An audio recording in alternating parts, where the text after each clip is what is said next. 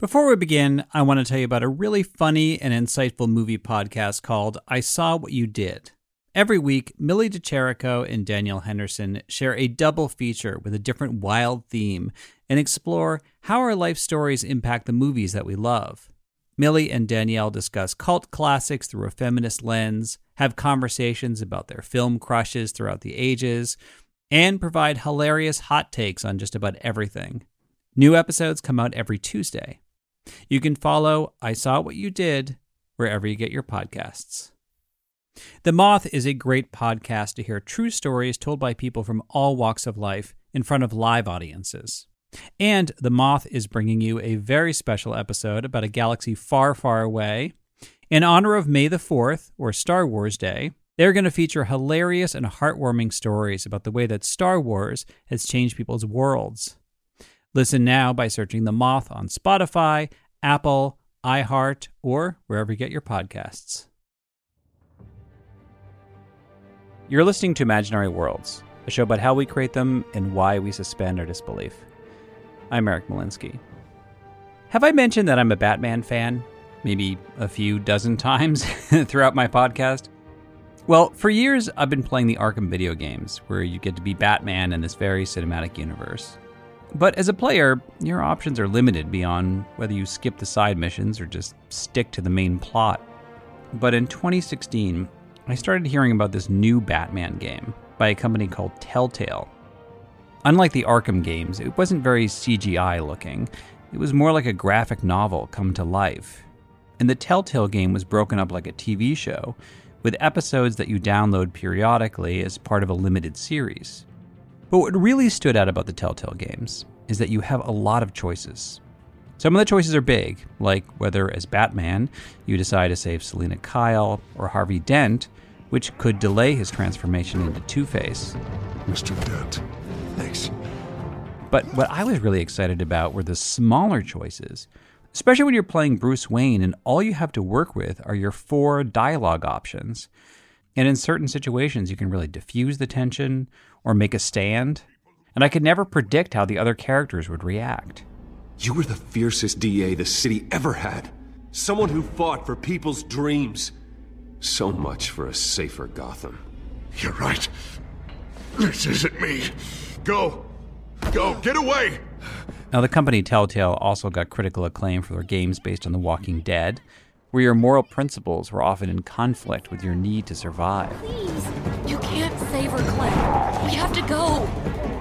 And they did games based on Game of Thrones, where your sense of dignity and honor are on the chopping block as often as your head. Let's see you bend the knee to my father. Now, I love these games. There was something about them that felt very real and even kind of intimate to me. And whenever a new episode was released, I couldn't wait to play it. So for a long time, I really wanted to talk with the game developers. But Telltale was going through turmoil. Basically, they expanded too fast. That led to a lot of managerial issues behind the scenes. And in the fall of 2018, the company fell apart. And it was a real shame, not just for the game developers that lost their jobs, but also for the players. They've been working on all these really cool games that will never come out. Although, ironically, the company's implosion actually allowed me to finally have access to their game developers who are now former employees. But I'm not going to go into why the company folded. That's actually been covered a lot in the gaming media. I just wanted to hear about their creative process. Like, why were these games so effective? Why did I get so much pleasure making impossible, gut-wrenching decisions? And why did I care so much about these digital characters? Alyssa Finley worked as a creative director at Telltale, and she said when they were developing the games, their approach, in a way, just came down to trial and error. So a lot of times we would do that kind of iteration where we would put something up and try it and try it and try it until we found one that was sufficiently gut-wrenching. Now, Telltale, of course, did not invent role-playing video games. The early PC games that were mostly text with very few images actually allowed the players to have a lot of leeway. But when it comes to big-budget CGI games, the real groundbreaker was BioShock in 2007. And the big choice you had to make in BioShock had to do with these little girls that were made of a substance called atoms that your character needed to survive. So there was a way to rescue these girls without taking the atoms for yourself. Thank you, mister. Or you could kill the girls and harvest the atoms for your own survival. That atom should do the trick. You did the right thing. How can you do this thing to a child? Alyssa began her career working on that game. You know, in a world that's very dangerous, there's a lot of motivation to do the awful thing. But on the other hand, these are little girls. They're adorable. They're good people. So you go, well, maybe I don't want to do the awful thing, but what does that mean for me as a person? So the game is really asking you this question the entire time of who are you and how do you deal with danger to yourself versus danger to others? Now, BioShock and other role-playing video games like Mass Effect or Dragon Age were actually a long time coming. I mean, for years, players had been complaining that in video games, the stories felt like they were on rails, like a railroad track that you couldn't deviate from. So companies like Telltale started thinking about stories using a different metaphor. They imagined them more like trees. The roots of the tree would be the theme that the game developers want to explore. The trunk of the tree would be the main storyline. And the branches are the choices that the players can make. Now, as much as I enjoy these games, a lot of people complained those branches, those story branches, would often converge in the end, no matter what you chose. Alyssa says it's a fair criticism. I mean, she certainly wishes that was not the case. We always wanted to give the player as much agency as we could, but one of the challenges of making episodic games and making branched games is that branches can be expensive. Every time you do offer a choice, you end up having to support 2 content paths for, whether that is for the course of a scene or an episode or the season. And the bigger the branches are, the more expensive those choices are. So it was always a push-pull of decision-making of how much can we afford to offer without making the baseline story unacceptably short. Ryan Kaufman struggled with that problem as well. He used to be a narrative designer at Telltale. And he was very proud of the Batman game that he worked on, which was called The Enemy Within. It was about the evolution of the Joker. When we first meet the Joker, he's actually kind of relatively harmless. He's an inmate at Arkham Asylum called John Doe, and he is infatuated with Bruce Wayne. I knew the moment we met, friends for life. Ryan wanted there to be a real possibility that your actions could create a different Joker than the one you were expecting. The producers were scared of what that might mean in terms of branching, because the team was like, will we really want to be able to branch the last episode and make it a major, huge difference? The producers were like, I don't know if we can afford that. Maybe it can be more of a subtle version. That got into a pretty contentious thing where the creative team was like, had to be pretty adamant that, look, if you're going to set up this entire thing with the Joker, who's a beloved character, it should be really meaningful. And if we have to spend the money, that's where we should be spending it. Now, another option for game developers is to scale down the production design a lot. So you have the bandwidth to just focus on the choices the players can make. That is what Adam Hines did when he left Telltale years ago to co-create a critically acclaimed indie video game called Oxenfree. Didn't you hear me calling for you? Jesus, you scared me. Oh, I scared you? You scared me. In Oxenfree, you play a teenage girl named Alex. She and her friends are stuck on an island that is haunted by ghosts who can manipulate time, among other creepy things. What do you want? In making this game, Adam and his team wanted to eliminate cutscenes, which is a common thing you see in video games, where basically you stop controlling the character and you have to watch a scene that is full of exposition. That just isn't a thing that we'd ever really seen a game do before. And it's not the sexiest goal, but it was just that idea that we felt would just feel really kind of fulfilling in a weird way. And to try to get away from what I consider at times these kind of story-based games can feel like you're not the actual character. You're more like Jiminy Cricket on the character's shoulder, kind of giving them suggestions on what to do and not actually being the character the whole time. So we really wanted to kind of back away from that and really make you feel like, no, you're controlling her and you can interrupt yourself and interrupt people and choose to talk about other things and kind of really divert the conversation if that's what you want to do. Now, Oxenfree is a lot less cinematic than the Telltale games. It looks more like a flat illustration that's come to life. But going that simple allows the player to control Alex's speech and movements all at once. It sounded easy, and then of course when we start making it, we realize, oh, this is why nobody ever does this, because there are some conversations that you just have to hear, and there's some beats that you have to know that the player is really paying attention to and understanding. Because in a movie, you know, you can kind of half fall asleep for a couple of minutes or zone out and come back in, and the main character in the movie isn't now not going to know what he needs to do. He's going to know what he needs to do. But if you do that in a game, you'll be like, oh wait, I missed it. Should I be going to the door now? Should I be getting the key? But they managed to pull it off. And the other cool thing about Oxenfree is that if you try to play it again, you don't get a fresh start. The game remembers what you did. Now, other games have done that before, but it does work really thematically with Oxenfree because the game is all about time loops. If you load up your save and jump back into the game, immediately you'll see that you get kind of brand new choices to the same conversations that you had. And because now you are playing as a version of Alex that remembers already being through this whole night. So she'll say things like, man, I remember having this conversation, or actually, I really feel like last time, if this makes any sense, we kind of did this before, maybe we should try something else. And your friends will definitely react to you like you're insane, but the ghosts will more than kind of anything, because they are aware of all the kind of timelines and what could possibly happen, and they've seen kind of like the world be born and die again an infinite amount of time. So they've seen all the different avenues and tactics and ways that this night can play out. They will respond to you and be able to remember, like, last time you did this and maybe you should try this now. Now, there is a genre called open world games where you have unlimited movement. And of course, the most popular open world game right now is Red Dead Redemption 2, which takes place in the Old West. Ryan Kaufman likes those kinds of open world games, but he really prefers the narrative games that he worked on at Telltale, even if the players complain that their choices were too limited. You know, player feedback is, oh, I wish my choices really mattered.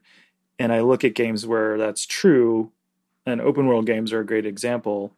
You know, you can run around endlessly in Grand Theft Auto making all sorts of really impactful choices, but at the same time, there's kind of no story. It doesn't mean anything. There's no narrative thread pulling you through. So I think that ultimate freedom is something people, fans and players, talk about wanting, but I think sometimes it's more satisfying to get that, like, there's an authored story and you sense a theme, and the theme makes you feel a very specific emotion and brings you through an emotional journey that is so much more meaningful than just freedom. It's so funny. It's not, I mean, I agree with what you're saying, but it's interesting. You don't hear people say something like, which is more important than freedom. I feel like in our culture, freedom is like supposed to be the best thing in the world. Yeah, I mean, freedom can be, especially when you watch people try to play games, freedom is really confusing to people. They kind of don't know what to do with it. You really have, even in an open world game, you have to teach them and tutorialize and bring them along so that they're comfortable with what they're doing. And I think it's the same for a story. Like, a completely free story is confusing, even to the person who's trying to work their way through it or tell it. Then they become the storyteller, and I don't know that everyone has the power or ability within themselves to just sit right down and say, I'm going to tell myself a great story. And well, it's funny. I mean, this is obviously, life is the real open world that we all live in. That freedom is confusing, and so we come up with stories anyway about our own lives. Yeah, absolutely, right? Like we map random events with some sort of narrative explanation just to get our heads around it. Telltale really advertised their games along the lines of the Choose Your Own Adventure books from the 80s, but Ryan thinks they really should have advertised the games as Choose Your Own Emotions, because the real interesting part of the game isn't what you do, it's who you choose to be. I mean, that's what I found so compelling about the Batman games. Because, there's so many different versions of Batman from the comics and the movies, and their games allowed you to choose which Batman you wanted to be. Not in terms of his costume, which a lot of other games do, but in terms of his personality. The main axis was kind of that, are you going to be the forceful, vengeful Dark Knight who will just break people's arms to get what you want, but who cares? They're bad guys. All the way to to a compassionate compassionate crime fighting? And is there also a third version of that? I found when playing Batman and Bruce Wayne, whenever I was the more compassionate, the kinder, gentler, more compassionate crime fighter, I got taken advantage of. Or there were moments I felt I was taken advantage of, but then whenever I chose sort of brutality to keep people in line, Alfred was always there to say, like, you're losing it. I don't know if I want to stick with you. Like, I felt like there were consequences for either way. There didn't seem to be a right way, which I really liked. Yeah, and that was something that we always tried to promote, was this idea that there's no right way to play the game. There's no winning or losing. It's all about what you wanted to try and whether you accomplished it or could tolerate it. Now, as you're playing a Telltale game, the game actually keeps track of your choices. And when you're done, you can see what percentage of players made the same choices that you did. Now, all that information went back to the company, and since the games were released episodically, that allowed the game developers to adjust the storylines as they were developing. But I asked Alyssa, what if, let's say, 90% of the players chose to do something? Did she worry that they had made that choice too easy? She said, no. Sometimes we'd get these hard splits, these 90%, 10% splits, where everybody made one choice with a character. And again, in the Walking Dead season that I worked on, we were surprised by one of those hard splits, to the extent that we said, wow, let's lean into this and give that 10% of people who made what was obviously a very difficult choice here, let's pay them off and give them something special for their investment. And so we had a particular character who, there was this live or die moment where most people chose for him to die. For the 10% of people who lived, they got a much more detailed story with that character, and actually several more live or die moments over the course of the season. And so that's interesting, though. So that 10% of the players choose something. You would think that the most cost-effective thing to do would be like, well, if 90% of the players are going in this direction, we need to give that 90% more to work with. But it's interesting that you wanted to reward that 10%. I think we tried to do both. At some point, Telltale would often lean into the 90% more than the 10%. And then I think the people who were in the 10% side were like, my choices don't matter. So sometimes we'd flip the script and try to do the unexpected rather than the expected. I asked Ryan if he was ever surprised by the data that he got from the players. I was always surprised by how kind people were in contrast to how they would sometimes conduct themselves on the internet or on the forums. People could be harsh, but actually people would generally take the more compassionate option when they could. And that was surprising to me, because when you're playing a video game, you're free to, like, you're somewhat anonymous, right? You can do what you want. You can be a shit to people, and they're just video game characters. So what's the problem? But even so, people would be generally more kind than I expected them to be. Well, it's interesting because I know that you always try to make sure that the choices are as gut-wrenching as possible. Discovering that people were more compassionate than you thought, was there a way that you decided, like, I wonder if there's a way we could actually use this against them? Oh, yeah, absolutely. Yes. At every opportunity, we would use people's compassion against them. Yeah, I think that was part of how we hooked players in, that it never felt resolved. Like, even when you were compassionate, you didn't get a nice resolution. You always got a little bit of a stinger. Because I think if we ever gave you a really nice resolution, there might be a danger of you setting down the controller and saying, okay, I'm good. Story's done. Yeah. God, it almost reminds me of the speech that Agent Smith gives in The Matrix, where he talks about how they try to create this perfect world, and the people rejected it. So they had to create a deeply flawed world, and then everybody inside the pause was willing to accept that. Yeah, that's such a great analogy. Yes, yeah.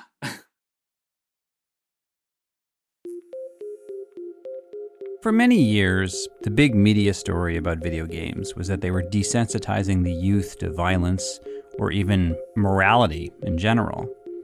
And there are some video games where all you do is kill everybody on screen, but to me, those games are so cartoonish or impersonal that it's more like a high-tech version of dodgeball. I mean, for players who like role-playing video games, they want the conflicts to be really gut-wrenching. And psychologists are starting to use these games to study morality. Here's the psychologist Jamie Madigan. Like, nobody thinks about the morality of Pac-Man, but, Joel from The Last of Us is very much somebody that you think about, the morality of what you're having him do and what he's doing on the screen. Jamie writes about the psychology of video games, and he says there are players who can totally disassociate themselves and don't care about killing characters, or at least hurting their feelings. But studies have shown it's actually rare. People do sometimes go through and do like an evil playthrough, of a role-playing game or whatever kind of game, but they generally do that second, after they've kind of played through according to their own moral compass. I mean, we tend to think of morality as being black and white, but psychologists actually break down our moral framework into 5 components: care versus harm, fairness versus cheating, loyalty versus betrayal, authority versus subversion, and purity versus degradation. People vary, like individuals, like you and I, could vary on how sensitive we are to each one of those 5. So I may be really sensitive to morality around like fairness and purity, and you may be low on those, but you may care a whole lot about caring, and authority. Like in life, we often think that people are acting irrationally when they're really just weighted very heavily towards one end of that spectrum. We often judge characters in video games for the same reason, which can affect the choices that we make. Like there was one study where psychologists tested people to see where they fell along that moral spectrum. And then they observed these people while they were playing a video game. You must protect the Watadavian creatures. They actually had like a modified version of Neverwinter Nights, which was a single-player role-playing game from a few years ago. And they had sort of created these little quest lines within that game. And each one of those was designed to sort of present a moral quandary around, each one of those 5: care, fairness, loyalty, authority, and purity. And they found that people's attitude towards those types of moral infringements outside of the games somewhat predicted what they would choose within the games. But that doesn't mean that games can only reinforce what we already believe. In fact, in some studies, psychologists have been able to heighten a player's moral sensitivity to certain issues that had not been high priorities for them. So that if you highlight something about fairness, in the game, or make the player somehow think about that concept of fairness, and you can sort of temporarily make them more sensitive to transgressions against fairness. And then you can give them a moral quandary related to that, and they'll take it more seriously or find it more stressful, to make a decision about. I mean, that's what the Telltale games did. I mean, they would often focus on one particular moral dimension for thematic purposes. Like Game of Thrones games were all about authority versus subversion. The Walking Dead games were about loyalty versus betrayal. The Batman games challenged you on care versus harm. Even BioShock, the groundbreaking game that I mentioned earlier, tapped into purity versus degradation in terms of whether you saw those little girls as being beyond saving or not. And Oxenfree dealt with fairness because the ghosts on that island are angry about their fate. But if your character of Alex can take control of the time loops, you can actually cheat death for some of the characters. Jamie Madigan wishes they could develop a system where the video game would tailor-make the choices to your specific moral framework. I kind of joke like, this is how you can tell I'm a psychologist. I want to put multiple choice surveys, into video games and have players fill out these measures so that we can have this data on them. But, if you could do it some way, that'd be super cool. And everybody's experience would be a little bit different, and everybody would feel important in their own way for making those decisions and shaping that game. Now, I actually discovered things about myself playing the Telltale games. First, I did not realize what a romantic I am because I ended up pursuing every romantic interest in all of the games. But the choices that really haunted me were the violent choices that I made. There's another Telltale game which I loved called The Wolf Among Us, and it's based on a comic book series called Fables. In the game, you play the Big Bad Wolf, or Bigby for short, and he's now walking around in mostly human form. keeping the peace among these other fairy tale characters that are all living in this gritty, urban film noir. All the decisions you make as Bigby involve whether you're going to take the sort of carrot or stick approach, which is about authority versus subversion, and a little bit of care versus harm. But that gets complicated when your job as peacekeeper involves dealing with your previous victims, like one of the three little pigs, who in this case is not that little, and he doesn't want to take any orders from you because, well, he hasn't exactly gotten over the whole blow your house down thing. It wasn't murder. I was hungry. Yeah, well, I'm hungry now. You don't see me tearing the flesh off of your bones. But you would if you could. Probably. But, no. Hate's the wrong word. They fear you more than anything. You ate a lot of people back in your day. I thought we were all supposed to have a fresh start here. I can't change the past. Well, you can't change people's memories either.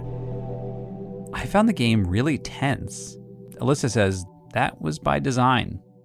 The whole world of The Wolf Among Us, everybody who lives in that space has an opinion about Bigby that you're pushing against from basically moment one of interacting with them. I think in the introduction, it says something like, people still haven't gotten over what the big bad wolf did. And then you're dealing with people and they're still reacting in this hostile way. And then you as the player have a chance to either try to change that story or lean into it and say, yeah, that is who I am. Thank you very much. There's another scene early on in the game where there's this creature called Grendel who is challenging your authority. You get into a huge fight, and at the end, you have the option of ripping his arm off or just letting him be. Oh, I'm the lapdog, huh? And I did it. I ripped his arm off. You fucking monster! But I told Ryan Kaufman that I felt so disgusted afterwards, I actually quit the game without saving so I could redo the entire level and not pull his arm off.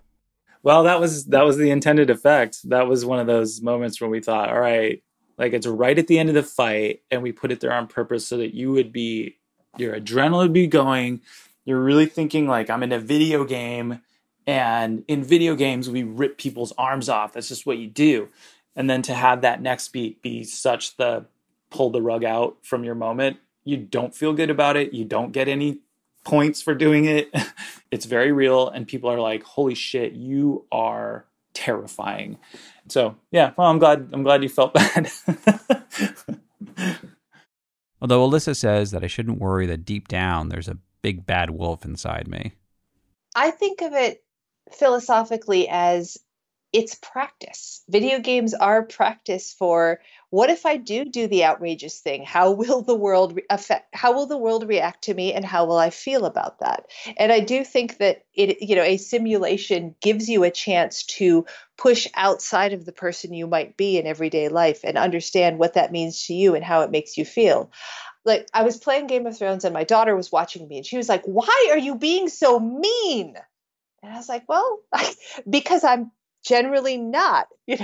I would like to role play that for a while. And I think that's the gift that video games give us, and especially these kind of branching stories give us, is they let you sit outside of your own shoes, experience the world from a different way, and go, either I like that, or I don't like that, or I now know something that I didn't know before about myself. Do you think that also by working behind the scenes and knowing how the sausage is made, you felt more freedom to go outside of what you would normally do because you really understood the artifice of it? You suspended your disbelief a little bit less? Absolutely. I think I worried less about the long-term consequences of my decisions, partially because I knew the space of the sausage factory.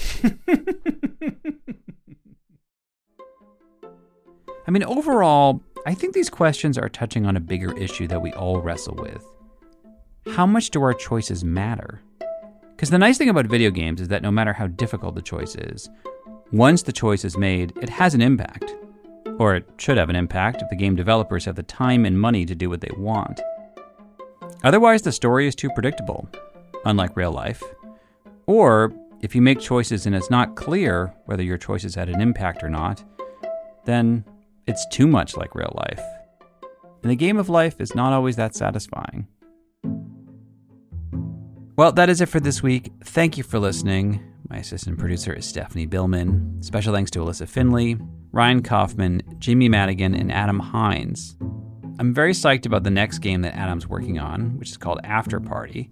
In this game, you have to outsmart the devil with drinking games. It hopefully feels like an actual night out where you go out and you think to yourself, man, if I drink whiskey, I'll become like a kind of sleepy, belligerent drunk. But if I stick to vodka, I'll get a little flirty and stay up.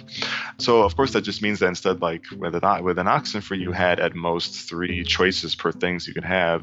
In this game, every single choice and every single moment where you can speak, it has at minimum 6 to 7 and can sometimes be like 10 or 11 or 12, depending on how many drinks are just available in the bar. My favorite drink is a White Russian, so I hope they have a lot of them in the game. So long as they don't make me spacey or sleepy like real alcohol does. Now, there were a lot of other great RPG games that I didn't get around to mentioning, let alone the Black Mirror episode Bandersnatch, which actually was a choose-your-own-adventure game where you could click certain options that would affect the direction of the story. What are some of your favorites? You can let me know on the show's Facebook page. I tweet at eMalinsky at Imagine Worlds Pod. And my website is imaginaryworldspodcast.org.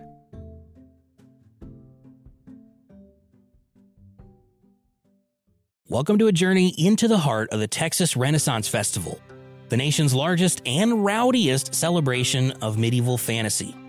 But what lurks beneath the facade of tights and turkey legs? Well, we dove deep into the empire to uncover a history marred by mystery and misconduct, murders, assaults, and other crimes that tarnish its legacy. This isn't just a fairy tale, it's a cautionary tale of power, fantasy, and the consequences that follow when they all collide. Search for Crime Waves Renaissance Texas on Apple Podcasts, Spotify, or wherever you're listening now.